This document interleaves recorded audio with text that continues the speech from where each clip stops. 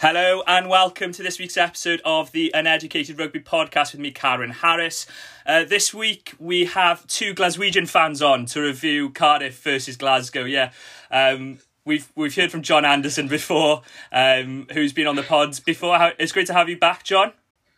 Yeah, thanks for having me back. Obviously, my choices in the previous podcast have not seen me banned. I've got pink wafer biscuits. Obviously, the disciplinary proceedings were reduced, and I got a couple of week ban. And I went obviously to tackle school as well.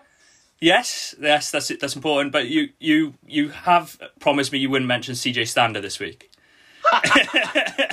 Well, the subject matter this week does dictate that CJ might get a mention, but it'll be heavily in context. Heavily in context. And I'm really glad to see that we've got Johnny McGinty as well on. Johnny, you're also on the Scottish Rugby podcast with John Anderson, a strong Glaswegian fan as well. So it's great to have you on.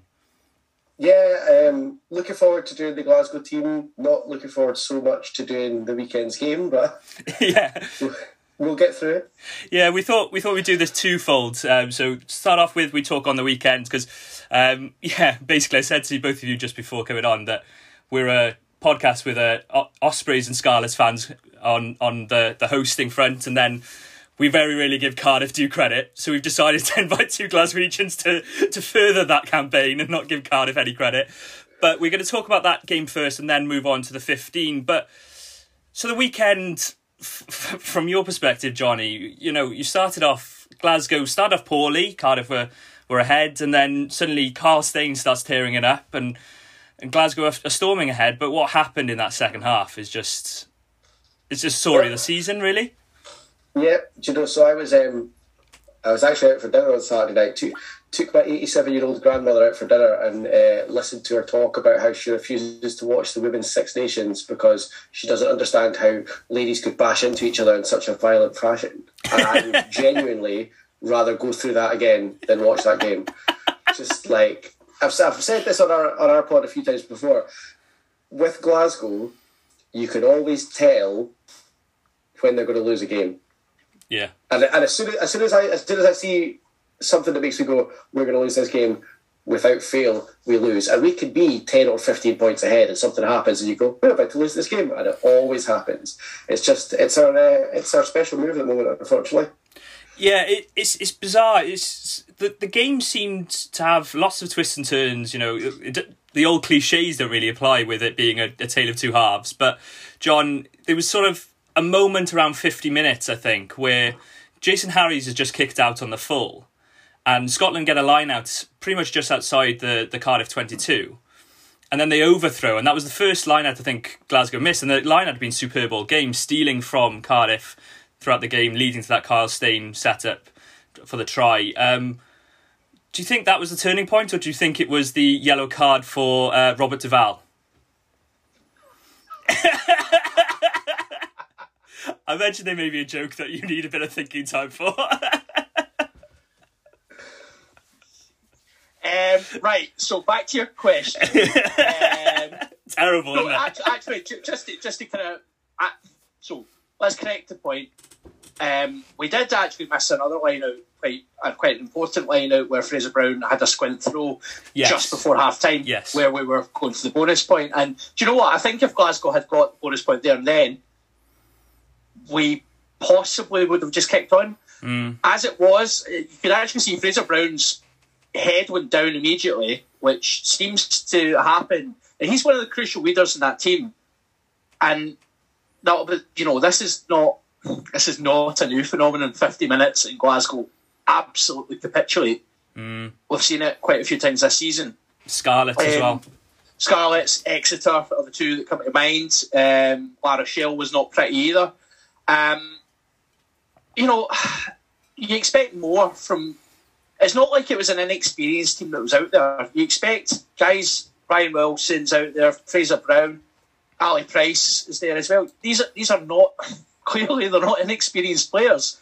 Yet this is happening time and time again.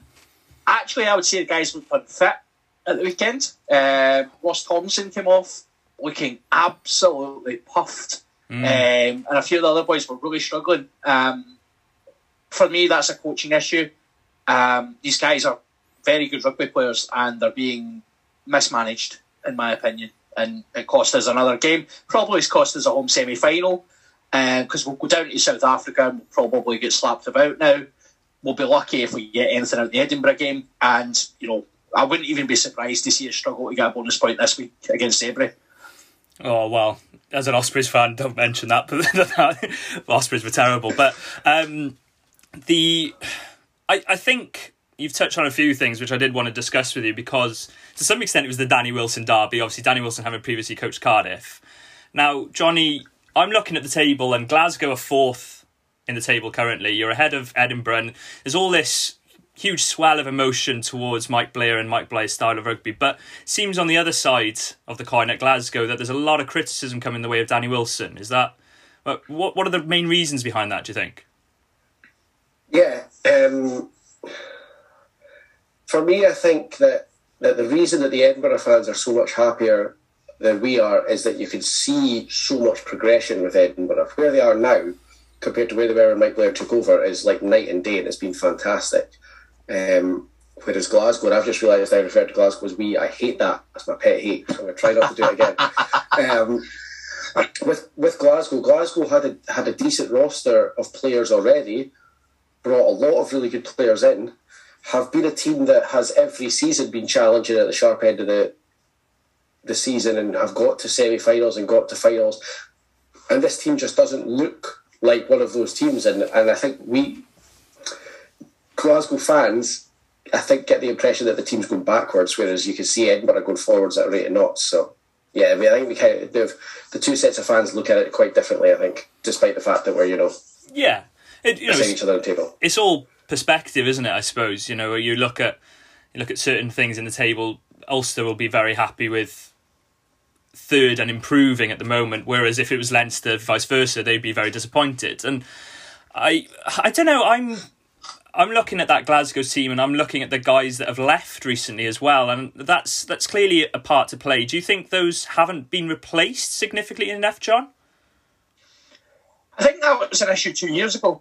And I think everyone made the argument, obviously, with COVID coming in, recruitment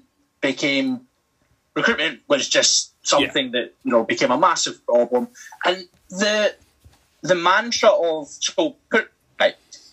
cards on the table. I've never been a fan of Danny Wilson. I think he is he's been stealing a living for quite a few years. You've been so understated about it. I know I have, haven't I, right? Just, it's important for a new group of listeners to enjoy. No, I think Danny Wilson, I think he shouldn't be the head coach of anyone, frankly, but the defenders of him were saying he needs a, to use a football term, he needs a transfer window. He needs a summer where he can do his own recruitment. He can put his stamp on this team. Well, we're seeing this stamp this season, and the stamp is not pretty. It's not Glaswegian rugby. We expect fast flowing, ability to kind of score for anywhere, but players to play rugby. He's made no secret of the idea he wants this pragmatic approach, but that only works if you've got a defence that can actually stand up to it. And there's issues with the set piece, there's issues with the defence, there's issues with leadership. These are, last season when Edinburgh were capitulating under Cockrell, that was all the criticisms that were going there, and it was like, oh yeah, Cockrell's lost the dressing room. These are telltale signs that this Glaswegian dressing room's not happy. And obviously news comes out today that another massive part of the club in Rob Harley is leaving. He's not retiring, he's leaving. That is a huge statement. Like, he's been doing it, he's been on the peripherals for a few years, but remember what we done with Al Kellick when we won the title? Al Kellick wasn't first choice, he was far from first choice, but he was still in that club driving standards, driving leadership.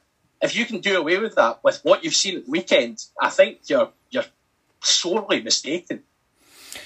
Well, yeah, pretty strongly. But I think in the fairness, you're pretty spot on. The only thing I'm not quite sold on, and this is, I know I'm looking at it purely stats because I don't follow Glasgow week in, week out, but you've only scored 11 points less than Edinburgh this season. Now, that suggests that you are playing some more free-flowing rugby. And on the weekend, I did see signs of free-flowing rugby and signs that Glasgow could play that style of rugby. Granted, you were doing it on the back of probably the more pragmatic elements, which were, winning line-outs and turning line-outs over, and it was sort of off-the-cuff play, which probably wasn't planned. And, I don't know, maybe not down to systems, etc., which, again, is that down to coaching? You could question that massively. On the positive, what did you make of Cardiff on the weekend? Were you impressed with Cardiff, or did you just think that Cardiff were a bit fortunate, really, to see the capitulation that we saw in the second half? Johnny, do you want to pick that up? All right, I'm going to try and be as positive as I possibly can. No, I mean, when a team collapses in the way that Glasgow did, yeah, you're lucky that happens, but you have to be a good enough team to recognise it and capitalise on it. Now, I've watched Cardiff a couple of times this season because I watched them against Edinburgh as well, and the Edinburgh game was shambolic. Oh, yeah. Terrible. They were obviously an improvement from that at the weekend, which wouldn't be difficult. But, I wouldn't, based on the evidence I've seen them against Edinburgh, I wouldn't have been surprised to see Glasgow collapse and Cardiff just not make any use of it at all. So, they're obviously good enough that they recognised what was happening, they jumped on their chances, they scored a lot of points. Are they the sort of team that Glasgow should be losing to? Absolutely not. But we gave them an opportunity and they took it, and they're obviously, they're good enough and they're prepared enough to take that opportunity when it comes up, so credit to them. Yeah, I personally, with Cardiff, they're a side that this season have been... historically, they've been up and down. Like, they'll have a great win one week and a terrible loss the next week. That's been the case for Cardiff for years and years and years. And you look at the sort of rugby they played against the likes of Toulouse and Heineken Cup, and against Harlequins as well, when they didn't have their first choice players, so they just went, let's throw the ball around and have fun. And you see them do that with their second string, and then you see them what they perform on the weekend against, a couple of weeks ago against Ulster. That was abysmal. Honestly, that was one of the worst performances I've ever watched on a team, and I've watched a bit of Dragons this season as well. So I've seen them, and they are bad as well. But I thought Halaholo really stepped up and needed to, frankly. Not to be too harsh about him, but he was so bad against Ulster and really poor for 45 minutes against Italy as well before he was given the shepherd's crook. And, I love seeing a young winger scoring tries, and that sounds really bad, but you know what I mean? But Theo Cabango scoring a couple of tries. I think his brother is actually playing for Wales this evening, and he is one hell of a talent and took his tries really well, to be fair to him, especially the second one, John. Yeah, I think, it's opportunistic stuff, and I think that was the story of the game from both sides. You talk about Glasgow's, tries. There was at least two of them where you don't score tries like that against good teams. No. The Sam Johnson one in particular stands out as, if you're a defence coach, not that me and Johnny have got here, but you would be absolutely tearing it out. Just as amateurish style defending. But Glasgow were doing the exact same. And yeah, you could argue, Cardiff got lucky with the bounce of the ball and that, it did go back. But watch the Glasgow players, they all stopped playing. Yeah. You make the absolute criminal mistake of stopping playing. Your boy's taking a chance, he's went through, he's scored a lovely try, he's had a good game. I think he's got potential to be a very, very good player for you. Is he going to be an international winger? Probably not. I don't see enough of him yet to really think that, but maybe I'll be wrong. But I think he's got potential, and he's a young boy, and let's see how he does. He's got really good gas, and like you say, let's see how he does. Let's not build him up too much. And I think gas is useful, but fine well, international game, the way wings are going, with the exception of a couple of players, you're 6'4" and 18 stone now. That's your wingers. It's ridiculous. If we get onto the levels of having Jason Harries on the wing for Wales, we really need to worry, because he is a snail in rugby clothing. Oh, he's slow. But you mentioned amateurish defending. I think the Hala Holla break where he runs almost half the pitch and then offloads it, that was amateurish. It did make me laugh. His try when the mismatch he spotted outside Ollie Kebble, and he's rounded Ollie Kebble, and then Ali Price is hanging onto his ankles and he's still carrying him in the dead ball area. It was sort of utterly disrespectful. Can we touch on the yellow card as well? Because that's not a yellow card. John, on you go, because I know he's got some thoughts on this. It's not a yellow card. It's just not. So, right, so what? Go for your justification on that. So my justification is quite simple. He's gone with two hands. He's made a realistic... the terminology, are you in a realistic position to catch that ball? Now, he's gone with two hands. That's the first point in his favour. The second point is he's intercepted two others, so he's clearly bloody good at it. So I think that maybe it shouldn't be a factor, but I think it is. But I've seen so many worse so many worse slapdowns not given yellow cards than that. Yeah. I can think of Hogg in the Six Nations. I can think of Bowden Barrett in the autumn, and then that one, I'm looking at it and going, he's made an effort to catch that ball. It's no more than a knock on. I actually completely agree with you because so if you judge it based on what referees were doing, say 2 months ago, it's a yellow card all day, right? And it would have been a yellow card. Then we had a bit of a change during the Six Nations where they seemed to be they kind of changed the way they were doing it without telling anybody. Mm. And then we obviously, so for the Glasgow Edinburgh game, we were watching Holly Davidson, sort of looking at intent, but then looking at covering defenders, like she was considering like penalty try style, but considering whether it's a yellow because there's covering players, which is kind of making up laws at that point. Like, you're kind of just like, all right, so what, rule book? Is it just like there's kind of guidance? So, your interpretation is actually just what you're feeling at that point. I think she got it horribly wrong. And I think actually the referees during the Six Nations have got it horribly wrong with some very deliberate knockdowns. Yeah. Conversely, I think you're absolutely right that the one at the weekend, there was a clear intent to go for it. And you can see, like, yes, you can see the argument that it does stop a try scoring opportunity, but also... what I would just say, players just can't do that. You're not allowed to intercept the ball. Just not a thing. It's wild because like you're getting guys who are, it's the trick now of like hitting it right up into the air and then like chasing it, and then it's basically a lottery. If you've hit it up into the air and then you drop it, what, you get sin binned at that point? Well, you do. This is the thing. It's crazy. But crazy. My previous understanding of the law was if your palm is essentially if your palm is facing up and you're trying to flick it up, it's play on. Yep. Or knock on if it goes forward. If it goes forward, it's a knock on. Yeah. But if you're kind of going down, it's a deliberate knock down, which then is exactly. But if you're going with two hands, the worst. It's one of my least favourite laws. Oh, I really don't. And as an outside back, obviously, it's one that I really, really do not like, and just purely because, apart from me, obviously, if you, like the skill and ability of professional players nowadays, especially professional backs, like. The handling skill that's on display is phenomenal. The stuff that they could do, you see the guys doing the sort of like NFL style one-handed grab and catching it behind their back and all sorts of stuff. So it's perfectly reasonable to think if someone sees a half chance to intercept it, that the majority of professional players nowadays could go for the interception, but they seem to get penalised for it so often, and yellow carded and penalty tries and everything. And a lot of the time, it's obvious that they are actually trying to catch it. Yeah. The yellow card situation that John mentioned earlier as well is baffling me because they keep on talking about is there a chance of a line break, and then they start talking about covering defenders.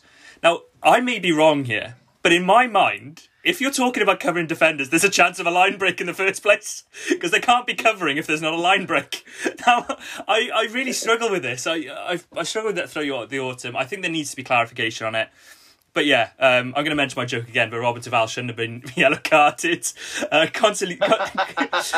Yes, I said I would mention it twice, so I didn't get enough credit. But yeah, Consigliere, I think he scored his first two tries for Glasgow, so it was a good game for him as well. I I think we can park that there because, yeah, like I mentioned, I don't think either of you want to talk about Glasgow, and Cardiff are not my favourite side to talk about either. So we'll talk about the second reason that we've had on the pod, which is to do a Glasgow 15. It's been, well, we've done Edinburgh 15, we've done a Scotland 15, John, and obviously we had you on to do the Six Nations 15. So finally, we've got the Glasgow 15, and you mentioned to me you found this quite straightforward to do, and you had two teams actually. I've got two teams plus honourable mentions. I was saying earlier on, I found maybe it'll be interesting to see how the debate goes, but I think the first 15 for me actually just kind of fell into place very easily. Good mixture of kind of different eras. Second 15, again, there's maybe some more. It's more touching on club legends as opposed to maybe players that if you were to compare them, they're not as good as the guy in the first, but they're still an absolute Glasgow legend and deserve a mention.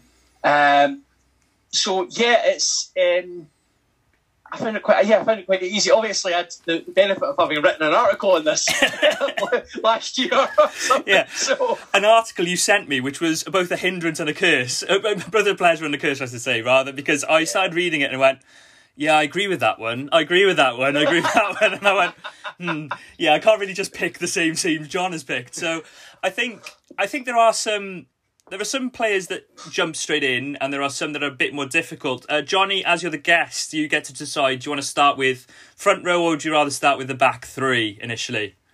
Nah, let's start with front row, save the best for last. So, technically, should we not do front row and then do 15 to 9? Which would mean we're saving 9 for us. Should we do that, yeah. 1 to 8 and then 15 to 9. Do it properly. Yeah. I'll tell you what, though. We're doing 6, 7, 8. I'm not having any of this nonsense. No, 6, 8, 7. We're not 6, doing 8, 7 nonsense. No, absolutely not. I would 6, 7, 8. I agree with you when you're talking about it. I think when it's written down, I like the 6, 8, 7. I don't know why. It's how I've always written it. I think Madness. I used to read old team sheets, and that's why. And back in the sort of 80s and 90s, they used to have 6, 8, 7, and that shows a worrying childhood of reading old team sheets. So let's move on quickly. As a 25-year-old man reading old team sheets of the 80s and 70s. Right. Loose head prop, Johnny. You can start us off then. Mine is more of my favourite Glasgow 15s. So my loose head is a bit of a Glasgow legend. Plays both sides of the scrum. Murray Lowe for my loose head. Murray Lowe. That's an interesting one. Nice. That's a good shout. It is a good shout.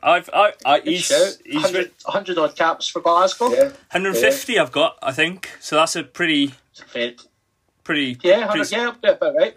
Pretty successful career. Like you said, played both sides of the scrum. Would you say he was a better loose head than tight head, Johnny, or have you just shoehorned him into loose head? I've stuck him in at loose head because I have a different contender for tight head. Shoehorned in. Brilliant. John, who have you opted for at loose head? So, loose head, I went with the man, the legend, the Godzilla himself, Gordon Reid. There was a period of time for Glasgow around about the time we were really, really successful, where Gordon Reid was the absolute heartbeat of everything that was coming through that Glasgow pact. Such an infectious character. Obviously an issue in terms of like a throwback to what props are meant to look like. He did not subscribe to protein shakes. He was Iron Brew through and through. So no, Gordon Reid for me is in my first 15. Yeah, 113 caps as well. I've gone with him as well.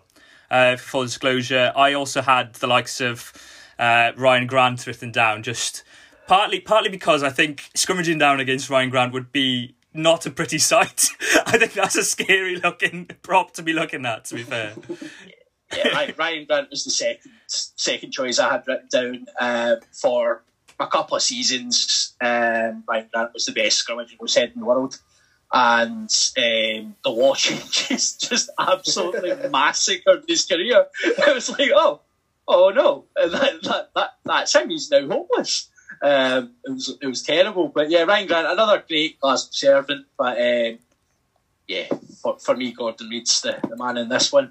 So I should explain, Johnny. Majority vote takes the biscuit on this system, unless there's Murray-Lowe's been robbed. Murray-Lowe has been robbed, to be fair, unless he's possibly popping up at tight end in John's team. Unfortunately, he's not popped up there for me. I've gone with John Welsh at tight end, partly because, as listeners will know, and as John knows, because following my appearance on his podcast, I am not a biggest fan of Sander Ferguson. So I went with John Welsh personally. I think it's not just because he's got Welsh in the surname. I think he was a very solid scrummager for Glasgow, and if I think of what I want this pack to do, and especially during that period, you want a pack that's going to stand up in the old stadium with the old ground. And I am thinking of old Glasgow here. I'm not thinking of 3G, 4G pitches or whatever. I'm thinking of wet, windy, murky Glasgow, and that will come into play later in my team. But that's why I've gone with John Welsh at tight end. Johnny, have you gone similarly, or have you gone with someone a bit more luxurious? No.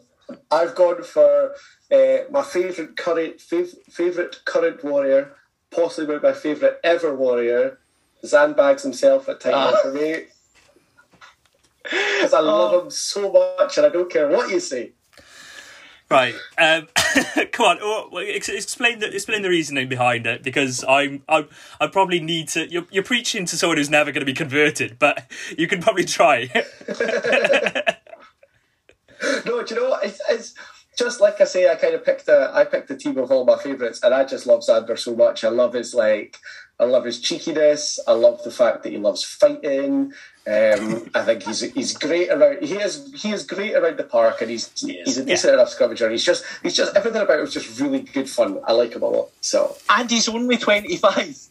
We still forget. We're like this beast that's been about for 7 years. He's only 25. Do you know? On my Facebook memories a couple of days ago, popped up a Facebook status from 2018 where I'd been to Rome to watch Scotland, and then I got to Scotstoun a couple of weeks later to watch Glasgow play Zebra, and my Facebook said something along the lines of, I know we joke about this, but I am genuinely quite concerned how much Xander loves fighting. Like 21 at the time. Absolute scrap merchant. He's some player. He is a good player around the loose, and maybe I do probably over criticise him. He's not that bad in the scrum. I probably over criticise him there. It's the penalties for me. I think it's the daft penalties that I struggle with. I struggle with in a lot of players, and I think we saw he does have brilliant moments of brilliance. He's got good hands, to be fair, for a tight head prop. That has to be said. Really good hands. But the odd penalty is just one of those where you just want to smack your head against the wall. And I suppose... See, I don't mind the daft penalty, because I'm guilty of more than the occasional daft penalty. So. I think it's a Scotland thing as well, isn't it? Like the daft penalty is ingrained in our blood. We we've grown up with Jim Hamilton, so it's just, like Xander's a massive improvement. Xander's picked up where the Big Jim left off. Maybe it's a type 5 thing. I could think of a couple of props in Wales that are prone to it. One was playing on the weekend for Cardiff. But let's move on. John, who did you go for? Did you go with Xander as well? So I didn't actually. I'm going to throw a third name into the mix. Xander's my second choice, but I'm going to throw a third name into the mix. The ref himself, Ewan Murray. Absolute scrummaging monster. Again, period of time, sort of mid-noughties, where Ewan Murray was unplayable, and unless it was Sunday. But then he was unplaying. Yes. But yeah, again, couple of spells at Glasgow, different impacts in those spells. But I think you could see, when he was there around the title winning time, you could see the improvement in some of the certainly the tight heads there at the time. And for me, just by pure pedigree as well, he stands up to any name we'll mention tonight. I 100% agree, as in, I think he's a better player than both John Welsh and Xander Ferguson. Well, you won't be surprised on the Zata one. But the one thing I will say on Ewan is, for me, I wouldn't say his best spell was at Glasgow. And I think his best spells were probably in the English Premiership. We're talking a much shorter spell he was at Glasgow compared to the other two. Does that play in at all for you, John? No, I mean it's absolutely fair to say that. I mean, still, almost 50 caps for Glasgow. It's not like he only played one season. He's still put in a fair few appearances. He's a Glasgow boy through and through as well. So, yeah, I mean, I accept that there's players who played more for Glasgow, but I think, there was a huge impact from him when he was at Glasgow. And yes, he had better days, certainly at Northampton in particular. He was very good there. But, I would still have him happy on my side. Who's going to concede then? Because... I think if Xander's John's second choice, then it's got to be Xander.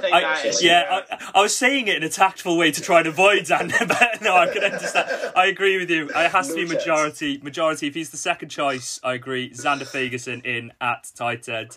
I'm happy. I can go home now. I'm home. But just wait till CJ Stander gets a mention. To be fair, when you started about Xander Ferguson, I thought I was going to end up with a slap at the end, similar to Chris Rock. I just slated him for 5 minutes. Right, hooker. This is an interesting one. I think there's lots of guys to mention. Not many sort of that jump out. Gerwyn Price, maybe. I think as a Welshman. I can't work out how many times Gerwyn Price actually did play for Glasgow. One thing I will say is he's a world champion, something none of the Glasgow players could say. So it is in a different sport though. So technically the Fijian boys who played sevens, of course.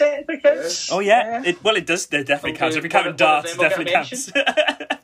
I think. No, do you know? Hooker is one where, I said earlier on, there was some where there's loads of competition and some where it was quite slim pickings, and Hooker's a weird one where there's lots of choices, but none of them is like, I mean, I've got it narrowed down to two really good players, but neither of them that I was like, he's the person, he's the one I'm choosing. But, not thrilled about it. No, I'm going to stick with the aesthetics of our front row, and I'm going to take Scott Lawson for my choice. Oh, nice. I had it narrowed down to him or Fraser Brown, but Fraser Brown's too much of an athlete to go in our front row. Well, that wasn't the word I used earlier, but yeah. I think you mentioned something to do with discipline, was it not, John? You're not a big. You find him a bit of a susceptible to the odd penalty. Let's put it that way.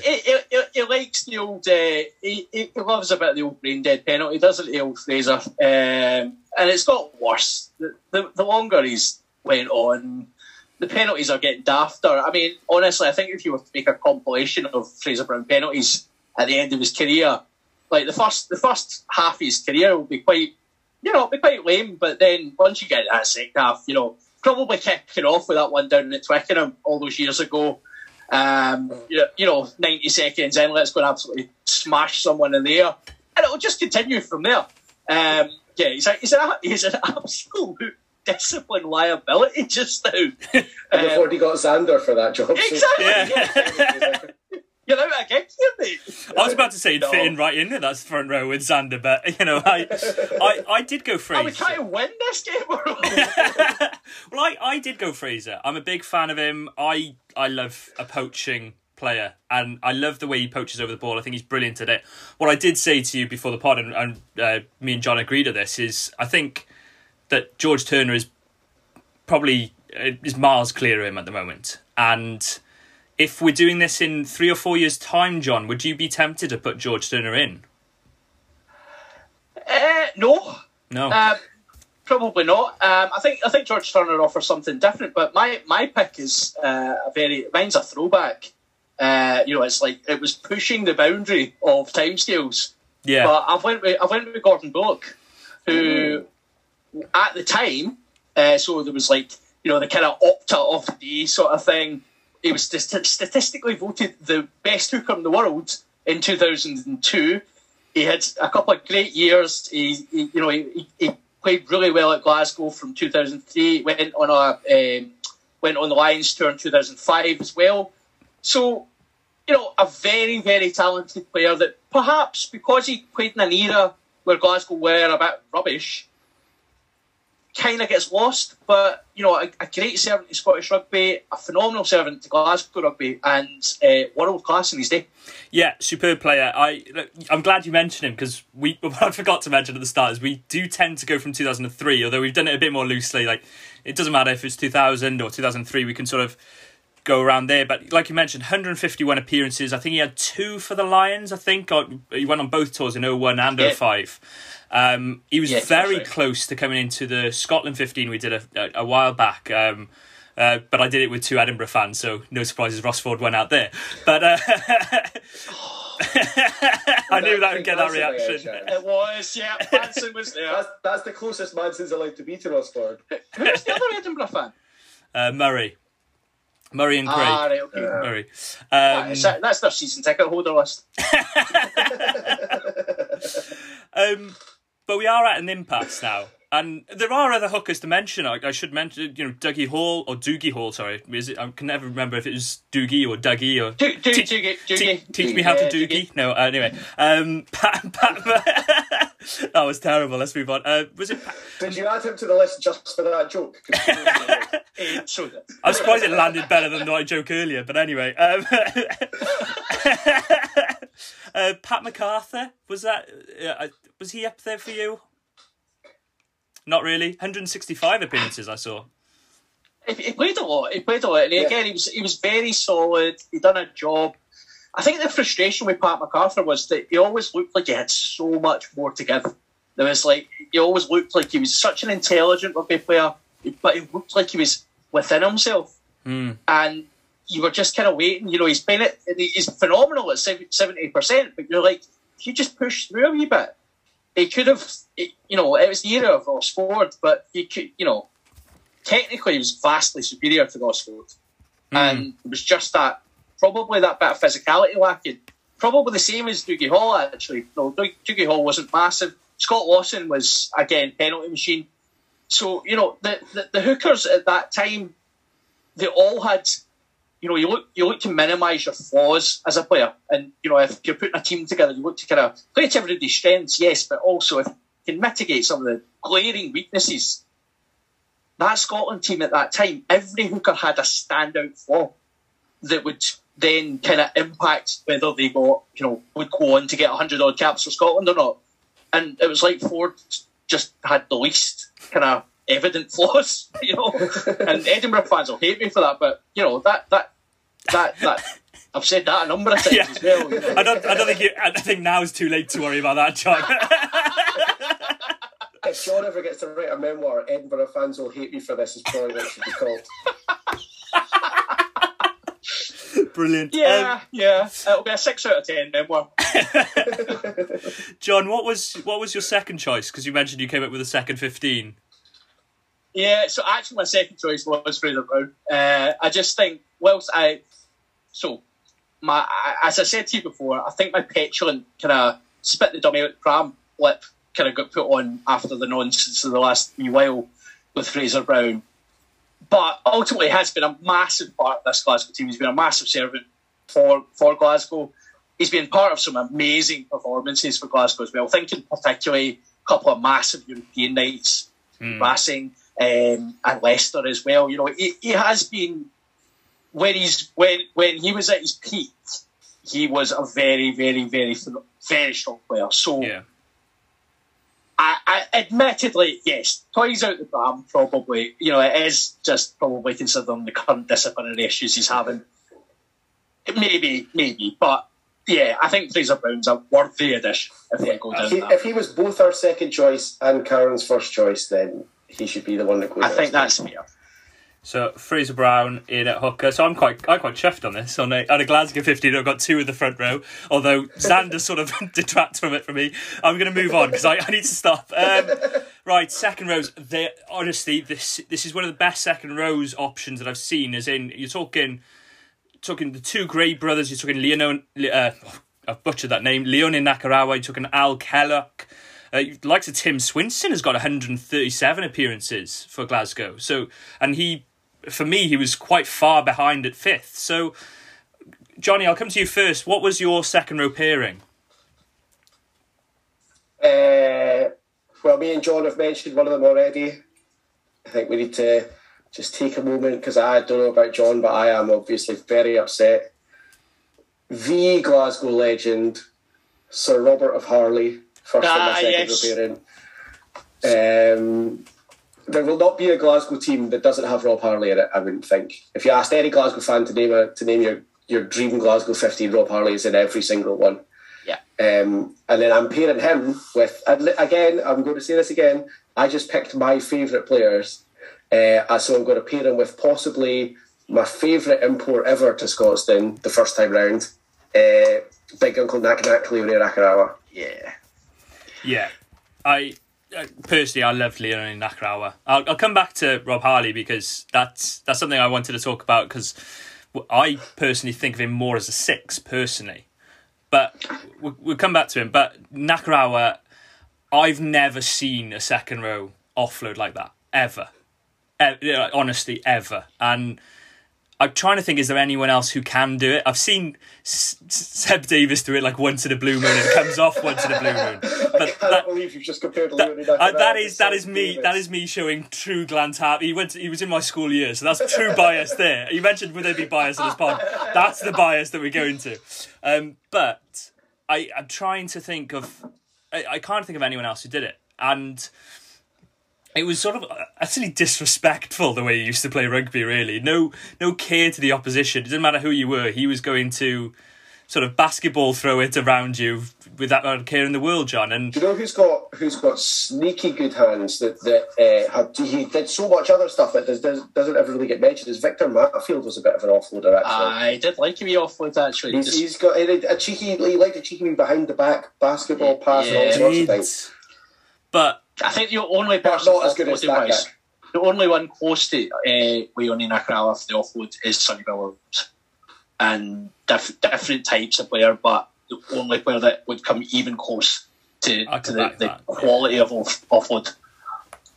As a second row, there's not a par. No. You think of all the great running second rows there are now. Your Ty Burns, your Cameron Wackies, even them aren't throwing the offloads that he used to throw. No. So, I assume he's in your team also, John. So who did you partner him with? So speaking of Glasgow legends, Harley will get his time, don't worry. But I've partnered him with Al Kellogg, actually. Again, it was a tough decision for me between Al Kellogg and Johnny Gray. Yeah. I think Al Kellogg, and this is actually a reversal of my previous article, where I've kind of been like, I thought more about it, and I don't know, Al Kellogg maybe hasn't annoyed me quite as much as I don't know, there was a bit at the time I was just like, I really like. Yeah, Al Kellogg, it was not the greatest rugby player, he would never tell you otherwise.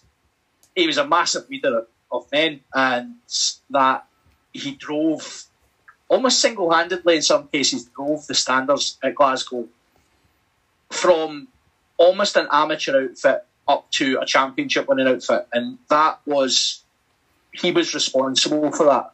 And you see the pride he took in that, and the way he continues to lead the club now. For me, just all-time Glasgow legends. Also blocked Cammy on Twitter, which was quite funny. So he doesn't know why. Also, his story about taking Jim Hamilton round the back of the bike sheds at Wallace High School in Stirling when they did a joint training session for the school and giving him a doing. It's always hilarious.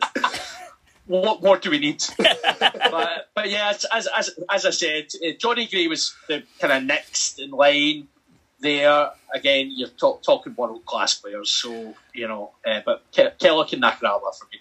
I had the same debate as you. Al Kellogg versus Johnny Gray. I actually went with Al Kellogg in the end due to the fact that he was 2-time team of the season for the Pro 12. And I realised maybe that sometimes the Pro 12's team of the season is perhaps the players that stay at the clubs as opposed to the best players in the league. However, Al Kellogg was a superb player in his own right. And, as you mentioned, club legend, I think 150 odd appearances, but I think 156 caps I've got, but maybe that's incorrect. But I think that's what he had. I think 152 of those were as captain, which I'm trying to work out how on earth do you manage to only have 4 caps not as captain? But that's utterly incredible if that's the case. And I think I've taken that off the Glasgow website. So either the Glasgow website is updating, or that's just a false fact. But it's phenomenal stats. Johnny Gray, as a tackle merchant, incredible. Doesn't miss tackles, really. There's not much more to say on Johnny Gray apart from he's incredibly unlucky to miss out, I think. And probably he's going to be in the most unlucky category, really, in this team probably now.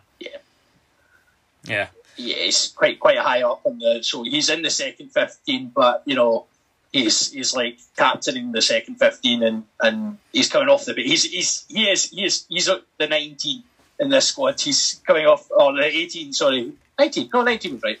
He's coming off the bench to come and take off from Kellock and close this game out. Yeah, and he'll probably make 70 tackles in that time. Right, let's move to back row. You mentioned, first and foremost, Rob Harley. You had him at second row, Johnny. I personally think of him more as a old school dirty six, as I like to call them. Johnny, why did you put him in second row? Was it a fact of sort of trying to... We mentioned shoehorning earlier. Is it shoehorning other players into that back row? That's exactly what it is. And I had to have Rob Harley in the second row, and that means that Johnny Gray and Al Killick are not in my team because some things are more important. You cannot ask a man from the Howe of Fife to make a Dream Glasgow 15 and not expect to have Chris Fazaro in the back row. So Rob Harley moves to second row and Fuzzy comes in at 6 for me. 6, okay. I'll tell you, I've got Fuzzy and Barks as my 2. So Chris Fazaro and John Barkley. So you've went Barks 7. Yeah, and I think they can work around. They've both done a very good job for Glasgow doing that together. So stick them both in. I think if I'd went to Fazzaro's in my second 15, but I think if I had to Fazaro, I accept what you're saying, but I think I would have went Barkley 6, Fazaro 7, because Barkley played 6 in his later career. Yeah. But yeah, I've went Barkley at 7 as well, so we're agreed on that. So poor Fazzaro's going to miss out at 7. See, Alex Carwyn's not. Right, you're not going to enjoy this. John Barkley's in, and that's first and foremost. I love John Barkley. His spell at Scarlet, he was superb for a start, but I think he's a brilliant player and deserved so much more than what he got in his career. It's in so many ways, both success-wise, in caps-wise. I think still he could have had more caps for Scotland than he did through injury and all sorts. Chris Fazaro, first and foremost, I owe him an apology because I think on your podcast, John, I said something along the lines of Chris Fazaro is no Jack Morgan, and probably need to give an apology for that first and foremost because he was a phenomenal... You're lucky that was my week off, by the way. I think I did say at that point, you're lucky Johnny's not here. Yeah, I realise I may have misspoken / shown a love for Jack Morgan that needs to be questioned first and foremost, because I don't think he knows I exist. But that's another topic. Chris Fazaro versus Rob. It's Chris Fazaro versus Rob Harley for me, and I like a dirty six, but I think Chris Fazaro is a better player, and that's where I'm currently at.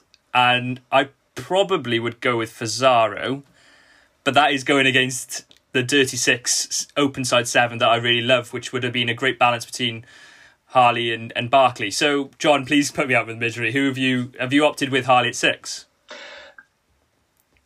I've got Harley at 6, but I have Fazaro as my backup 7. So I've got, all the names are there. And you know what, I'm thinking about it. I like the idea of us playing with 2 7s. Actually, I think that for the Glasgow way of playing the game, and hopefully the backs we've picked, that could be really exciting. Having 2 7s in there, causing carnage at the breakdown. Actually, I would counter argue and say you could just go Fazaro and Barkley at 6, Fazaro at 7, and I would be perfectly happy with that. You did say right at the start, though. I think it was Johnny who said that if we're binning John Harley, if we're binning Rob Harley, that a lot of Glasgow fans would shoot us on the spot, pretty much. Well, true.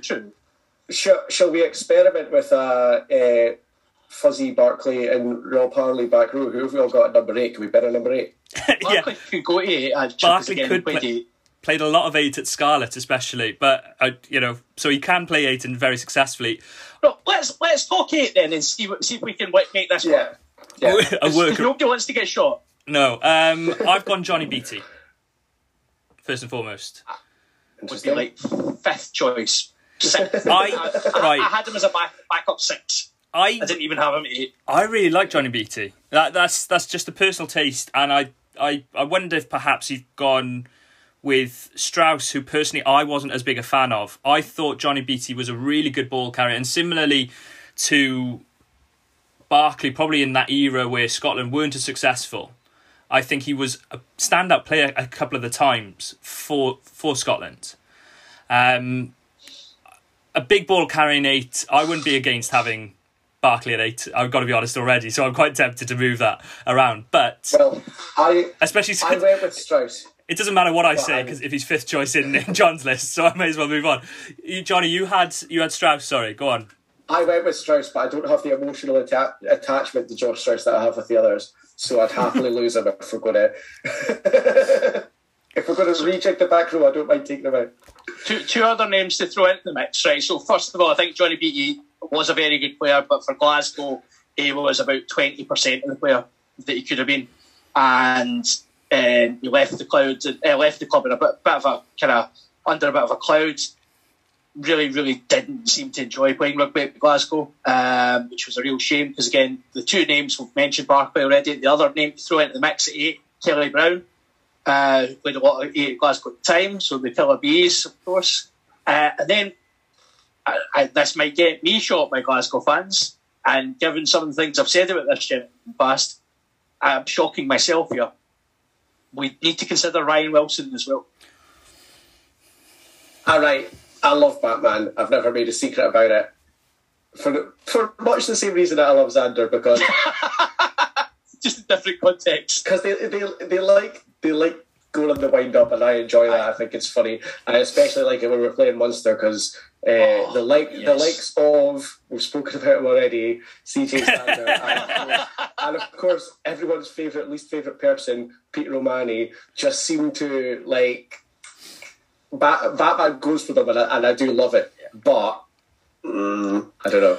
I personally would say the best thing Ryan Wilson's done is his appearance on the rugby podcast. The what's it called now? The rugby podcast with Danny Kerr, Ugo Monye, and so where he had a pretty much an hour-long session of just winding up Danny Kerr, which was actually brilliant audio. If anyone's listened to that, please do, because it's brilliant. I know I'm plugging a different pod. That's Ryan Wilson's career in a nutshell. Yeah, absolutely. Which was the Welsh scrum half that he untied his bootlace? Was it Gareth Davis? Was it? Yeah, I think it was. That's brilliant. Gareth Davis is waiting to put the ball into a scrum, and Batman just leaned over and untied his shoelace. Brilliant. And then when Glasgow played Saracens played Scarlets a couple of weeks ago, he put it on his Instagram story like a video of him doing it. It was like, "Don't forget to double knot, mate." He's wonderful, and do you know what? Like, I might have him in my team just for that. But to be honest, if there's an option of going for a Fuzzy, Rob Harley, John Barkley back row, that's what I'd lean towards. I think that's the safe thing to do. It shows the club legends the respect they deserve. Aye. Yeah, Rob Harley then with his 259 appearances, John Barkley at 8, and Fuzzy at 7, or Chris Fazzaro, as you know. I'm not too. I had to send you a message, didn't I, earlier in the week, and say you're gonna have to help me with some of these nicknames, because I wasn't sure. I'd only just learned Tooney, to be fair, a few weeks ago, so that's a start. There are so many other names obviously to mention in this back row. John Petrie, Simone Favaro, who I mentioned a couple of weeks ago in terms of Italian 15s. You've got so many other names. The current incumbents, the likes of Matt Fagerson and Rory Darge, and Darge especially, it's probably a matter of time before he makes an appearance in this 15. Yeah, and a name that doesn't get mentioned, and actually, I think it's almost tainted by the association with the Dave Benny era, but Callum Gibbons is a name that doesn't get mentioned in any of these discussions. And what a player he was, and what an import. And I'd never seen him have a bad game for Glasgow. And you know, you can say by volume of games, you know, is he our greatest ever New Zealand import? I mean, it wouldn't be difficult, but yeah, like very, very talented. But Favaro was such a fan's favourite at the time as well. There was Glasgow have always had some really interesting back rows, and you know, we've not mentioned certain back rows like Hugh Blake, who obviously shifted to centre and for one game and peak Tuni Tombola, you know. So yeah, it'll be interesting to see how that back row goes. Slight lack of bulk, but we'll be fine. Well, we've got. What it lacks in bulk, it makes up for in legend status. It makes up in 500 caps for Glasgow. I think we can safely say Ryan Wilson's on the bench as well, just for vibes. Like just for a laugh in the changing room. That's purely. Yeah. He's just in case we're playing Munster. Yeah, and he's banging on the dressing room door, just screaming at the opposition, just going, "Yeah, we won!" Just all game. I would be surprised if he actually does that. Yeah. It's a shame we can't have Strauss for Munster as well, because obviously standing leg gate still a personal favourite of mine. Josh Strauss targeting Conor Murray's standing leg high. Sure was. Shut up, son. Yeah, it's strange, almost as if the whole game revolves around targeting half backs, isn't it? It's like that. It's almost as if that's the job of a back row, is to target the half backs. Bizarre. Again, it's all subjective, isn't it? Was it Paul Ringer back in the 80s for Wales that sort of got a red card for a late hit on a fly half, where he'd, before the line out, signal to the fly half, gone, "You're having it, I'm coming after you." And then you sort of can't avoid saying there was some intent there. Coming back to our discussion from earlier. Right. Yeah. Back three. Look, I think fullback is very easy. Stuart Hogg straight in. I don't think either of you are going to disagree. Yeah. Although I did rather enjoy John's reference to him as a turnstile on a recent podcast of the Scottish Rugby Pod. Yeah, well, I mean, that's... you call what's in front of you, don't you? He's never been that defensively great. Let's be fair. He's not as bad as he's maybe made out to be in certain media outlets, but his defence hasn't been great, and it was particularly poor over the last wee while. But let's not take away from the fact, you know, he is, he's a Glasgow legend. Was a phenomenal player at Glasgow. Whether his silly comments to Glasgow fans when the Exeter came up to play at Scotstoun recently has changed anyone's opinion on it. He's still a phenomenal player. The other names I had two more names at 15. Sortoni, Bernardo, famous for his socks around his ankles. Bernie was absolutely loved by the Glasgow fans, and Hogg actually he came sort of into the team just as Sortoni left, and people were concerned, obviously, about the drop-off of having such a talented, wonderful player being replaced by a rookie. But obviously, Hogg kind of set the heather alight quite quickly. And then the last, this is an honourable mention, and this is stretching it, but I've got to get him in here purely for his massive, massive moustache and beard. But also that performance in South Africa when he went the length of the park. Rooney Jackson came back, played fullback at a time when Glasgow hadn't fullback. Hogg was injured. We didn't have anyone else. And Rooney Jackson had to go the length of the park in altitude down in Bloemfontein. And I've never seen a professional athlete look so dead after running 80 metres. But what an effort, and a great Glasgow servant, 2 periods at the club, fly half and full back, but great servant, so worth a mention. I really like Rooney Jackson. Go on, Johnny, sorry. He's my back on the bench. He's my back on the bench because the only thing that stops him from being a starter in this team is that he played either 10 or 15, and those two jobs are very much taken. Yeah. It's kind of like Blair Kinghorn, isn't it? You know he's going to listen to this, don't you? Oh, that's exactly why I've said it. He is appearing later in this week on this pod to preview Wales Scotland women. So, but yeah, I'm surprised he's not messaging us already. Yeah, but I was a big fan of Rui Jackson. Like I wanted to say, I liked him as a fly half back at Wasps. He had a very good couple of seasons at Wasps at fly half, and yeah, I can completely understand the mention of Rui Jackson, but yeah, he does miss out for me. Wings, I mentioned to you before, John, DTH van der Merwe, that 2015 World Cup.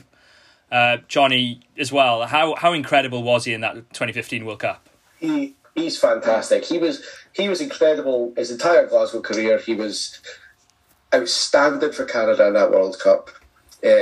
He's a ridiculously good-looking man. He's also a firefighter.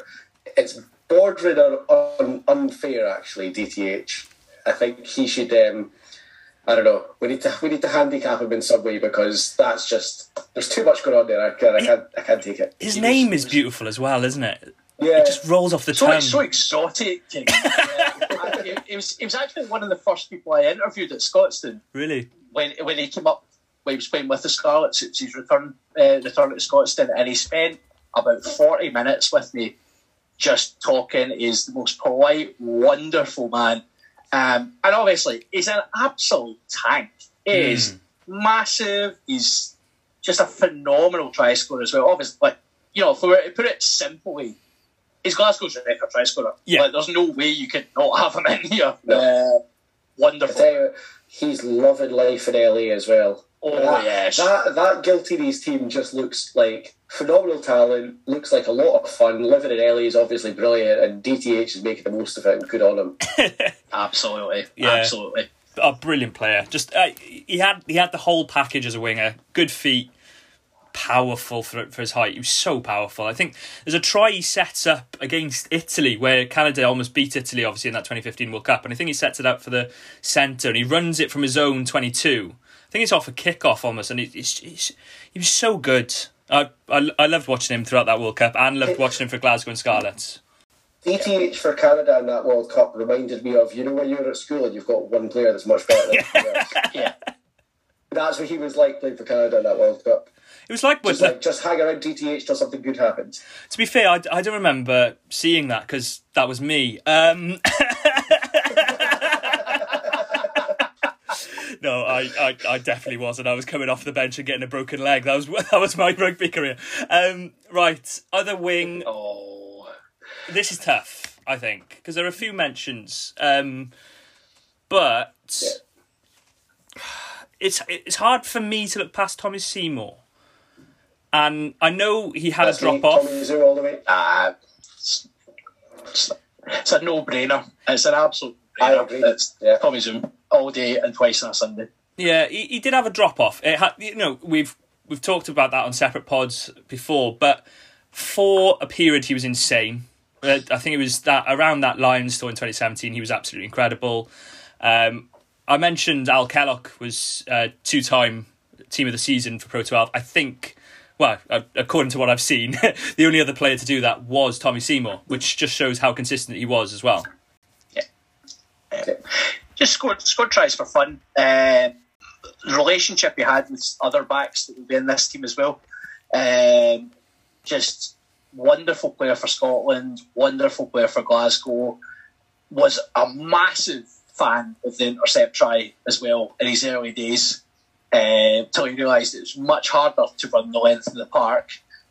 Instead, you could just get on the end of a Stuart Hawk pass or kick through, and that's a much easier way to score your tries. But yeah, no, Tommy was the first to receive the Scottish Rugby Blog Stand on the Chair award for his retire. He was. Where me and Ian Hay nearly died. So my chair rotates. Turns out I had thought it through, but my captaining was not my proudest moment. But we survived barely. But no, Tommy's 100%. Yeah, so good in the air as well. Brilliant, and that is going to be key for my side when I come to half-backs, but we'll move on to that. Right. Actually, we should, before we move on, is mention the other guys, which were the Evans brothers, of course, and Rory Lamont, you could mention in here as well, and Sean Lamont, of course. So all the brothers, just getting them in there. I don't think, unless either of you have been tempted to move Sean to 13, I would be surprised at that. I didn't expect that strong a reaction. Do you know, I can't believe I've just said, let's be serious about moving Sean Lamont, and I'm about to tell you who I actually do. It's a Welsh trait to move wingers to the centre and realise they can't pass. Well, if you're going to move anyone to 13, you don't move a winger to 13. No, you don't. No. You move the man who, for me, very nearly kept John Barclay out of my Glasgow 15 in there. He plays where he wants. Richie Vernon at 13 for me. Richie Vernon. I've never seen anything like it. The way that I remember one week just watching, I think it must be Scrum 5 or something, and then going, and Richie Vernon, the flanker, is playing at 13. And we were like, come again? The only comparable moment I could think is that 2013 Lions test out in Australia, where all the Australian centres get injured, and all of a sudden then you've got Hooper playing inside centre. And that's how I thought it would go. But in fairness to him, he was incredibly successful, played in that final as well, didn't he? Yeah. That's the thing people forget, of course, that, Vernon came in and was a crucial part of that run-in. He scored some great tries. 6'5", could run up. He had a decent line on him, could pass as well. He wasn't a freak show at 13. He was a phenomenally talented player, still able to cover the back row as well, as he'd done a few times in Europe.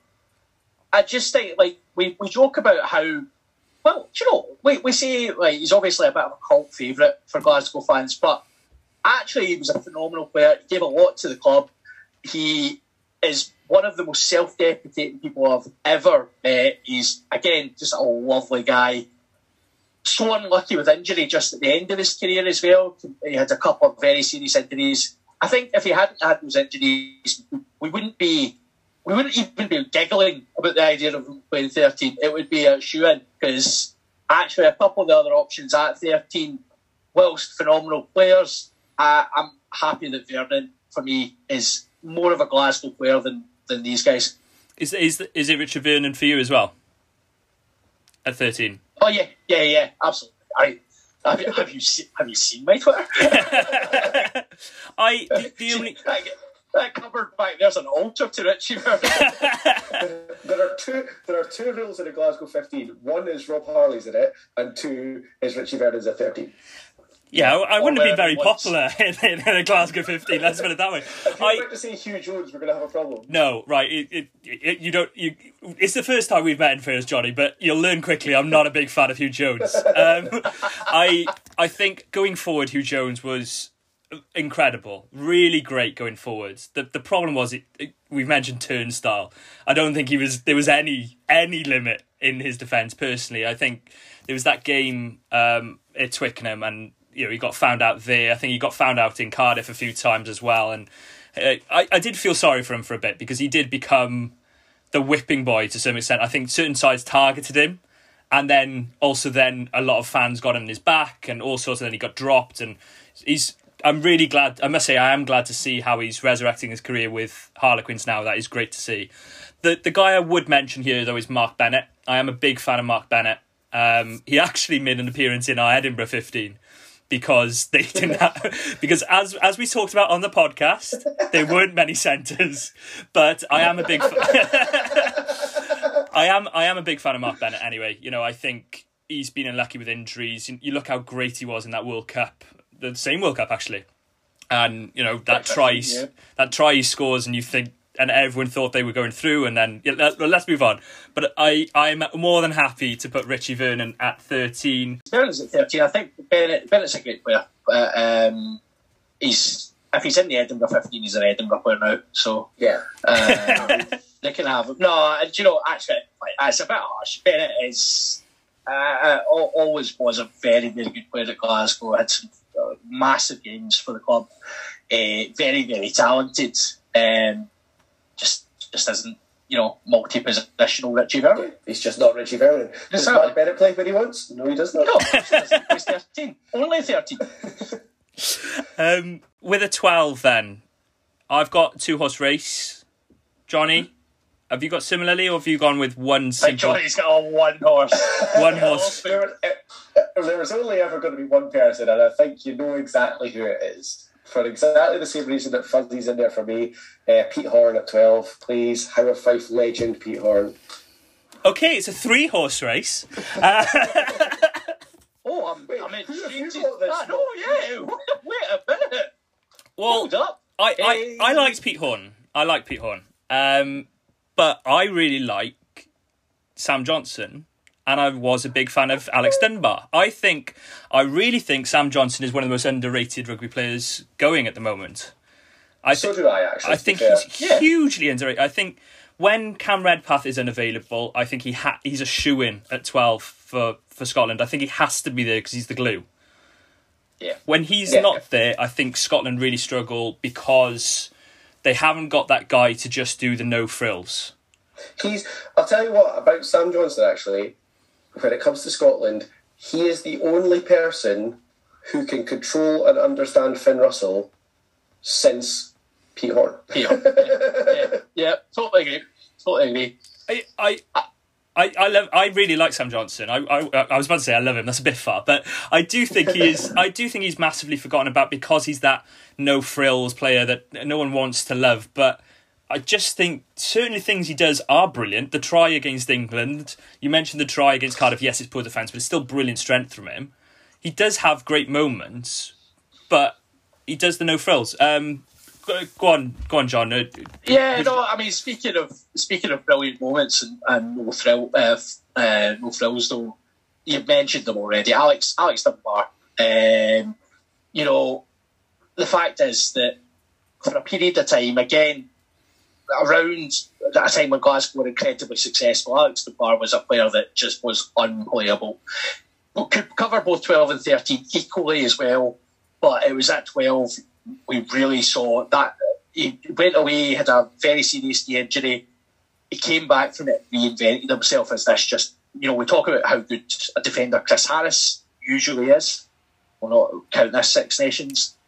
Alex Dunbar was that, 5-6 years ago. He was unbreachable. I've never seen a 12 quite as good over the ball as well. I haven't either. That jackal that he was able to do, he was we obviously the cliche is an extra back from the, he absolutely was that. He was just a machine in that defence, and I think there's arguments for all three. I totally take your point regarding Sam Johnson. I think he's not a guy who's on my list, and it's interesting that despite the fact I talked to you about how much I love him as a player, I agree. I think he is criminally underrated. I think he probably suffers from playing in this Glasgow team, actually, from a picking a Glasgow side perspective, because, yes, he was around, he was where Dave Rennie was taking us to the finals and stuff like that, he was around, but he wasn't as much of a mainstay in that side as he is now, and I think he does struggle because he's kind of guilty by association in some ways with what we're seeing now in the decline in Glasgow. But yeah, I've got Dunbar and I've got Johnny's man Pete Horn. We'll come at Johnny with regards to Horn some more in a minute. But the thing that we always say about Pete Horn is Glasgow, Scotland always played better with him at 12. Let's not talk about 10 because he'd done a great job at 10. He would fill in. And he had some great games at 10 for both Scotland and Glasgow, but he was never as comfortable. Surprisingly physical 12. Really, really strong, really quick, really aggressive. He had that look about him where you were like, well, obviously he'll get a wee bit seen in defence, people will go over him. Never happened, never missed attack. Great kicking game with the left foot as well. One of the best passers of the ball I've ever seen. Jamie Dobby now has that mantle for me, but Pete Horn probably just off either hand. Phenomenal player. So I picked Alex Dunbar, Johnny, but I've got Horn as my second choice. Johnny, do you want to go on about Or do you have anything to add, really, about Pete Horne? Yeah, well, do you know, it's just, it's like John said, fantastic player. Like you said about Sam Johnson, and I'm like John, I completely take your point about Sam Johnson. I was a bit I tried to not include too many people who are currently playing for Glasgow. Yeah. But Sam Johnson's a shout. But no, like John says, you just, for Glasgow and Scotland, you felt a bit calmer if Pete Horne was playing. Because Pete Horne could just sort of just regulate things, especially when you've got Finn Russell there, and we had Hugh Jones and Hoggy and stuff, and you knew that if Pete Horne was there, not much was going to go wrong. And I remember, like John says about him in defence, an autumn test game against Fiji for Scotland, where he just chopped enormous Fijian runners for the entire game. And he's just one of those players where when he's around, you feel a bit better. He just, I don't know. For me, always maybe a bit more calm. I can understand Pete Horne. I liked him as well. But yeah, for me, I would have gone Sam Johnson. But I'm more than happy to go Pete Horne. I did debate bringing a fourth name in here. And the fourth name was going to be Finn Russell. Which sort of hints to... And that sort of hints to something else. But we'll move on. A quick mention, because I know you said that you obviously trained with him occasionally. Johnny was Heaven O'Hare, who was Welsh Rugby League player, but did play for play at Glasgow, which I wanted to get a mention in. I nearly put him in as just a Welsh representative. I'd like to see Hef in the team just for banter. Another mention there, Graham Morrison as well. I think 177 appearances. Who, great servant, but I think I've discussed this before, was probably not quite the calibre of player that we've talked about here. Yeah. And I think he would be the first to admit that as well. Yeah. And I think that was his job, was just truck it up. No frills, as we mentioned before, just do that. Right, fly half. I've sort of hinted at what I'm going to do by saying... Have we settled on... Have we agreed? Oh, sorry. Is it Pete Horne? Yeah, I think so, yeah. Is it Horne that's going in? Are we agreeing that? I mean, I know Johnny's agreeing that. I'm fine with that. Of course I'm sorry, John. As much as I love Alex DePar with all my heart, so Andy's dog, it's fine. Pete Horne. Sorry, John. As you mentioned, he was his second choice. I felt like that was the unofficial fourth list. Fourth person was John's fourth list. That was the arbiter. Right, fly half. I have hinted to it because I mentioned a wet and windy Glasgow, and I think there was no one better than Dan Parks in wet and windy conditions in Glasgow. Now, I know both of you are going to be head in hands, but when I think of Glasgow, I think of noughties Glasgow. And I remember a lot of sides going up to Glasgow and really struggling in those conditions. Now, I realise, obviously, I've partly done this to be slightly controversial, slightly offbeat. I am not denying that in the slightest. And I can see Johnny's face. He's only... Like this, in fairness to Johnny, I feel sorry for him because the first time he's met me and I initially was debating not having Rob Harley and now I haven't got Finn Russell. But I just think, when I think of Glasgow, I don't think of Finn Russell, I think of Dan Parks. That's why I've gone with Dan Parks. He's scored more points. Yes, he had more appearances and those sort of things come into play. But that's why I've gone with him. I'm going to be outvoted, but I'm happy to be so. Because I support and like watching Glasgow, I have not chosen Dan. Because I want Glasgow to be successful. Go on. Explain in short terms why I'm completely wrong. Well, I went on a bit to try and justify my point, but I didn't manage it. Why you've completely wrong by not picking Glasgow and probably Scotland's possibly best ever player and choosing Dan Parks instead. Do you genuinely need us to explain that? Probably not. Go on.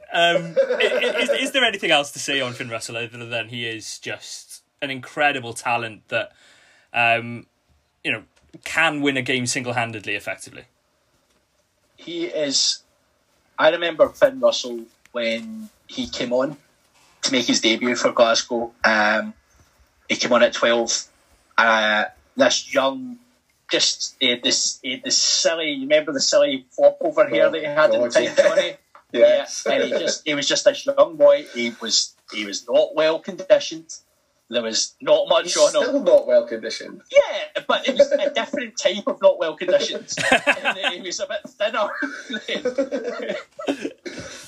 But you've never seen a guy just grab a game with the scruff of the neck right from the off. And just, he set his stall out that first minute that he came on. He's just like, yeah, I'm in charge, it's fine, let's go. And just starts throwing the ball around, getting those exciting backs that he had outside him, just getting them on the ball, doing Finn stuff. And the fact that we all say that he's doing Finn things, and we know what that means. We know it's the crazy little chip kicks, it's the missed passes, it's the women massive big looping passes.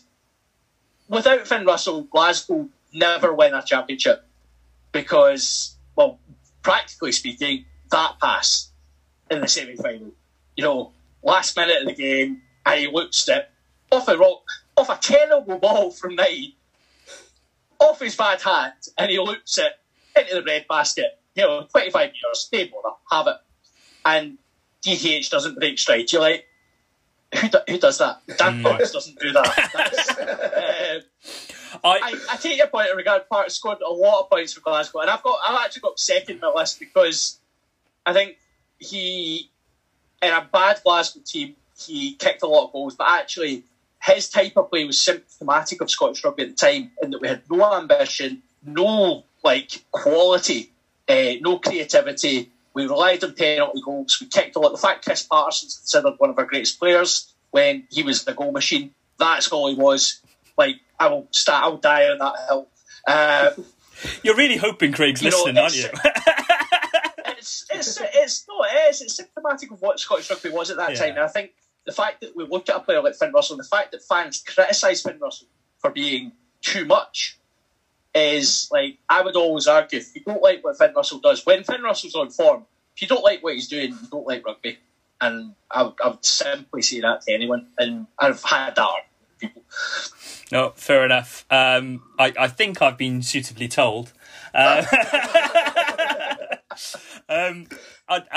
now I'm very tentative to suggest my joke 9, which I want to state was a joke 9 of Henry Pyrgos, because I wanted a kicking 9 and 10. Pyrgos, when he was at Glasgow, Pyrgos played in that championship winning team. That's a bit of due respect to him. He was a decent player. He wasn't a world beater.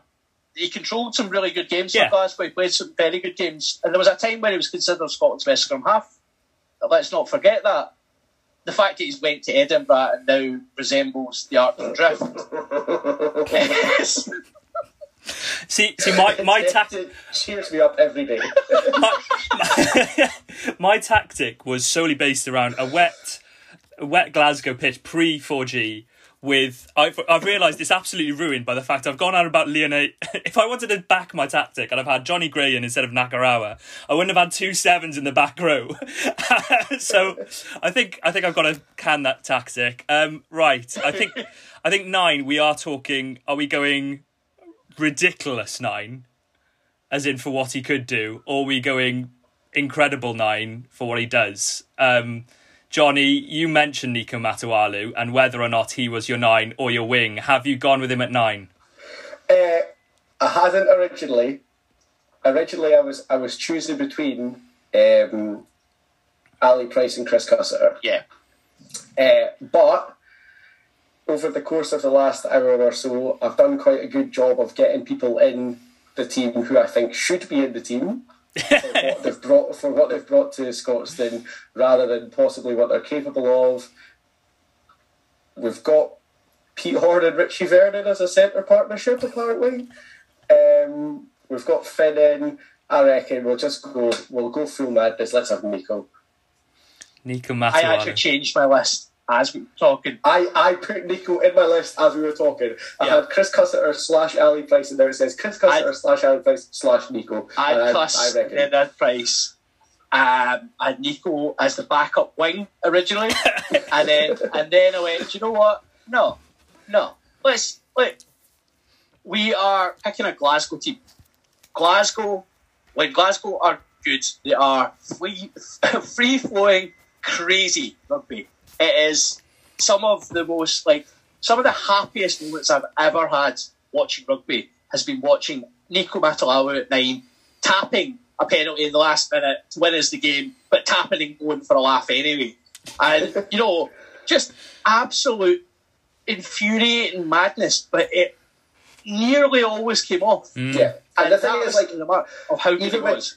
Even when Nico comes on the wing, the first thing he does is at the first breakdown he shoves the scrum half out of the way. Exactly.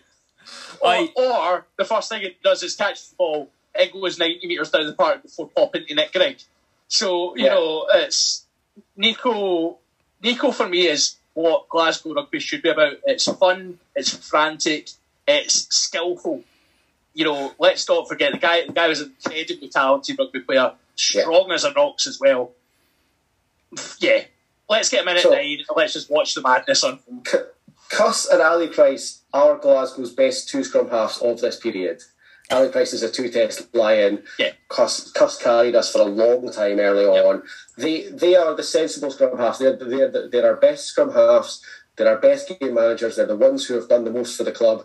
For this team, it's got to be Nico. Yeah. Brilliant. I want to disagree. I want to disagree. Embrace the madness. I'm going to have to. I had Ali or Nico because I think Cussiter was a brilliant player, but for me, Cussiter maybe did his best work outside of Glasgow. Maybe. It was a slight feeling. And maybe that's a bit harsh. I don't know. That's more open to debate. That's more open to debate than Greenbury, I would say. I think Cussiter had a few years at Glasgow where Cussiter was phenomenal. And I think, his stuff outside, obviously, played in France and played for, was it Sale? He played for England as well. He did have a decent career, but I think his best days were at Glasgow. But fair enough. But I don't disagree with you. Ali Price would be the sensible choice. He's the quality. Do you know what? There's a part of me that thinks Ali Price has been so consistent for Glasgow. There's part of me that thinks we forget how good he is at times, and he almost gets kind of we just expect that quality from him, and we don't realise how lucky we are. He's a guy who I think's come on leaps and bounds in the last year. I personally didn't really rate him. And largely, there's certain moments that stand in my memory. The intercept pass against Wales in the Millennium Stadium, Principality. That stands in my memory, but for the wrong reason. Thank you. Yeah, sorry, Johnny, but that stuck in my memory, and I was thinking that's Ali Price. He's good, or he does that. But then he's improved his consistency, and I must say he's been a brilliant scrum half of the last year. I thought he was one of Scotland's best players in the Six Nations, superb against Italy, and has been brilliant for Glasgow. A quick mention, we do have to mention George Horn as well, because I'm sure Johnny wouldn't want to move on before mentioning George Horn. I think he's got 34 tries for Glasgow, which is phenomenal for a scrum half. You've mentioned on the Scottish Rugby Pod, well, both of you mentioned on the Scottish Rugby Pod several times about the George Horn situation. Where do you think he should move to if he was to move, because of the situation that he's currently finding himself as just second choice?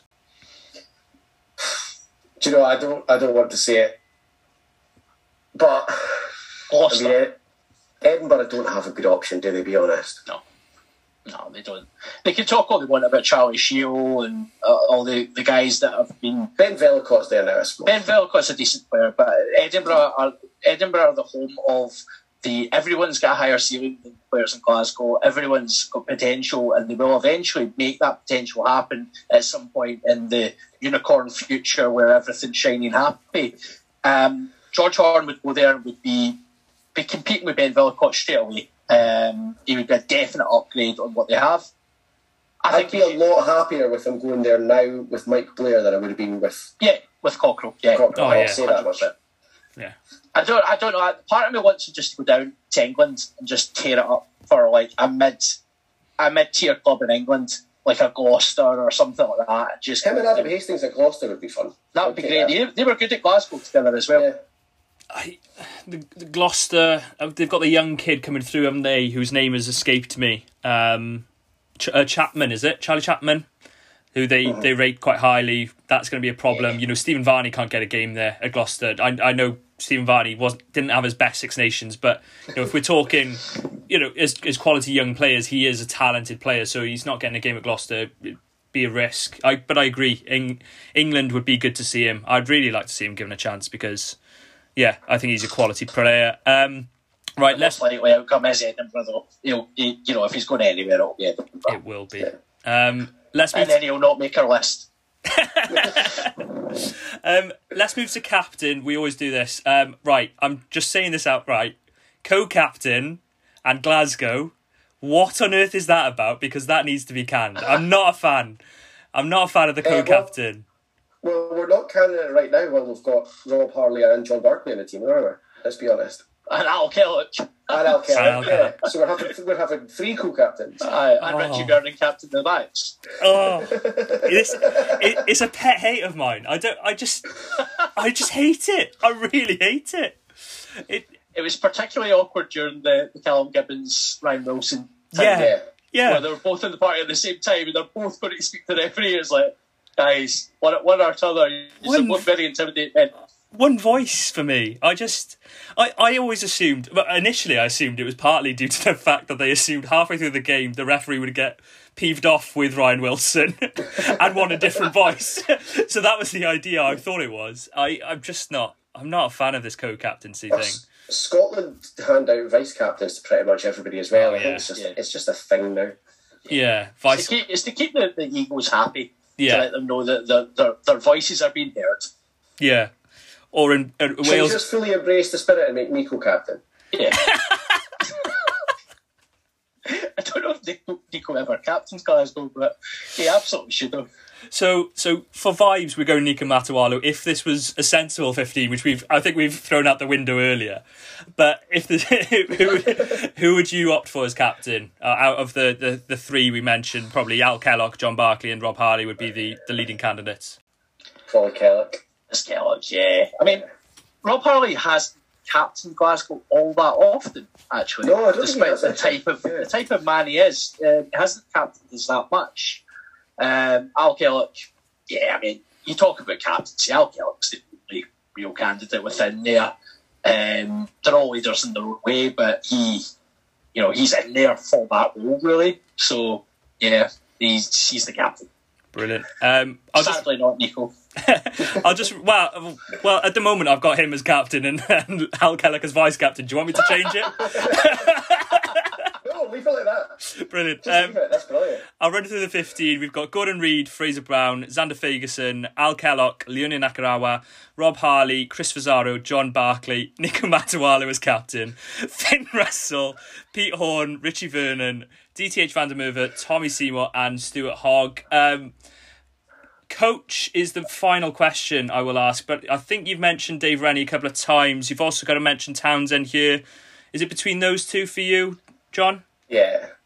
Oh. Yeah, I think it would be really nice to be able to see that team with a Sean Linnane in charge, because Sean Linnane obviously built the foundation for what Gregor Townsend took forward, and it would be really interesting to see what we could do with a team of that talent.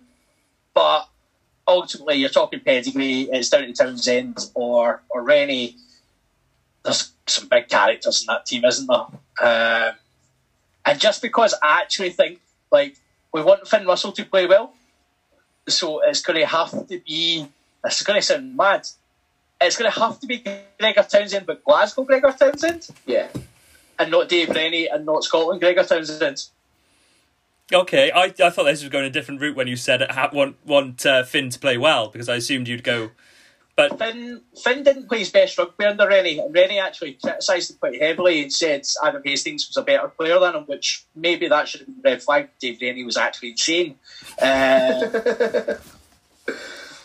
But, it's a big statement. Hastings was his first full year as a pro. Yeah. And Rennie's given it that he's a better player than Russell. Come on, mate. That's your beat masters telling you to say that. So, no, I think Russell didn't have his best time under Rennie for various reasons off the park.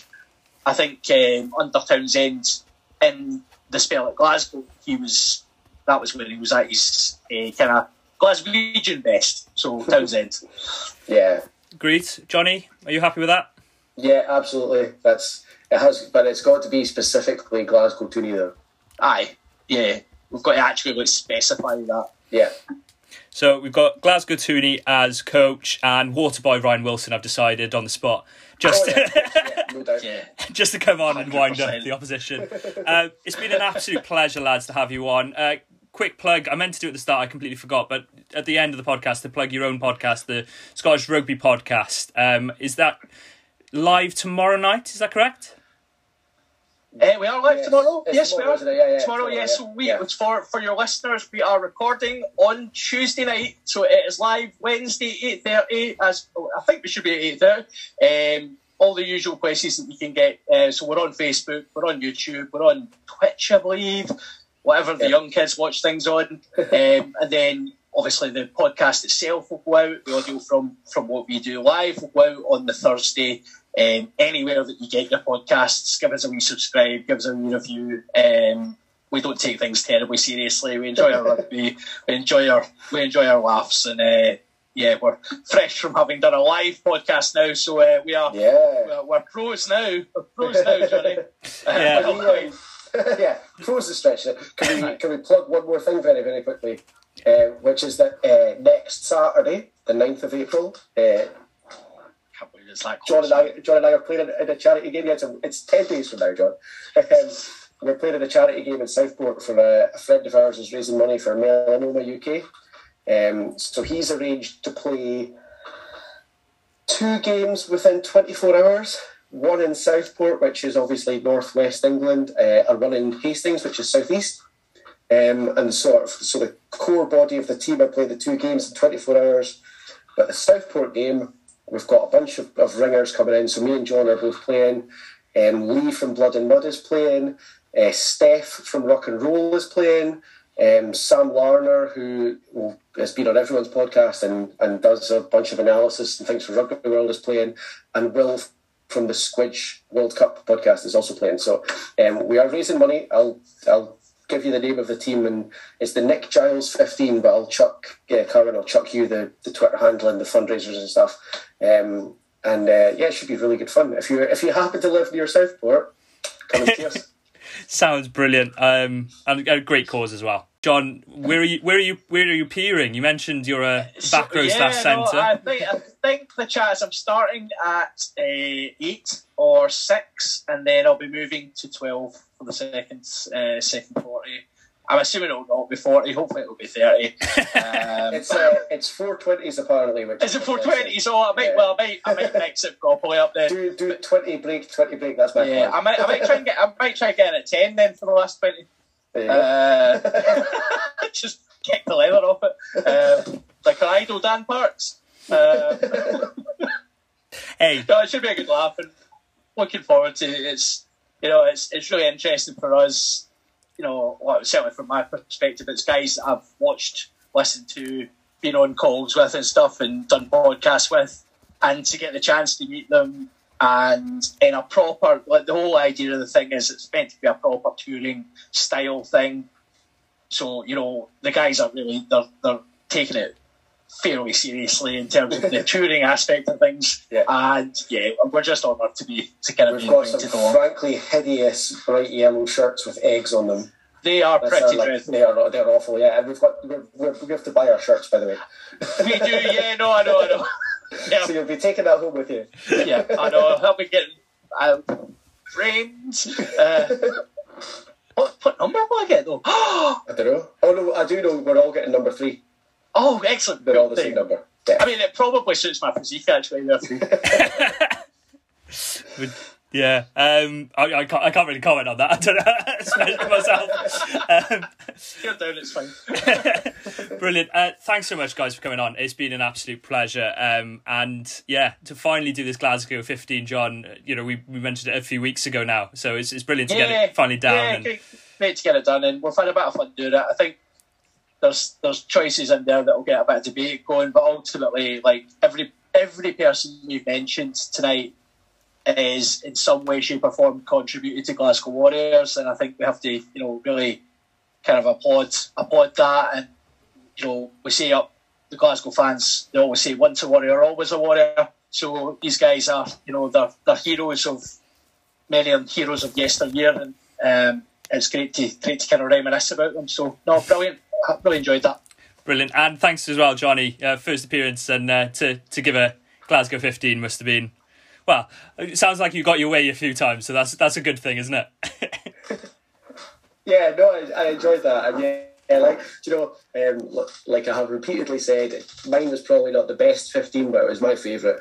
I think everyone who's on the team deserves to be on the team. It's just they all deserve it for different reasons. So that's been good fun. Brilliant. So yeah, thanks very much, guys, and thanks all for listening. And so long from me. Bye bye. Cheers.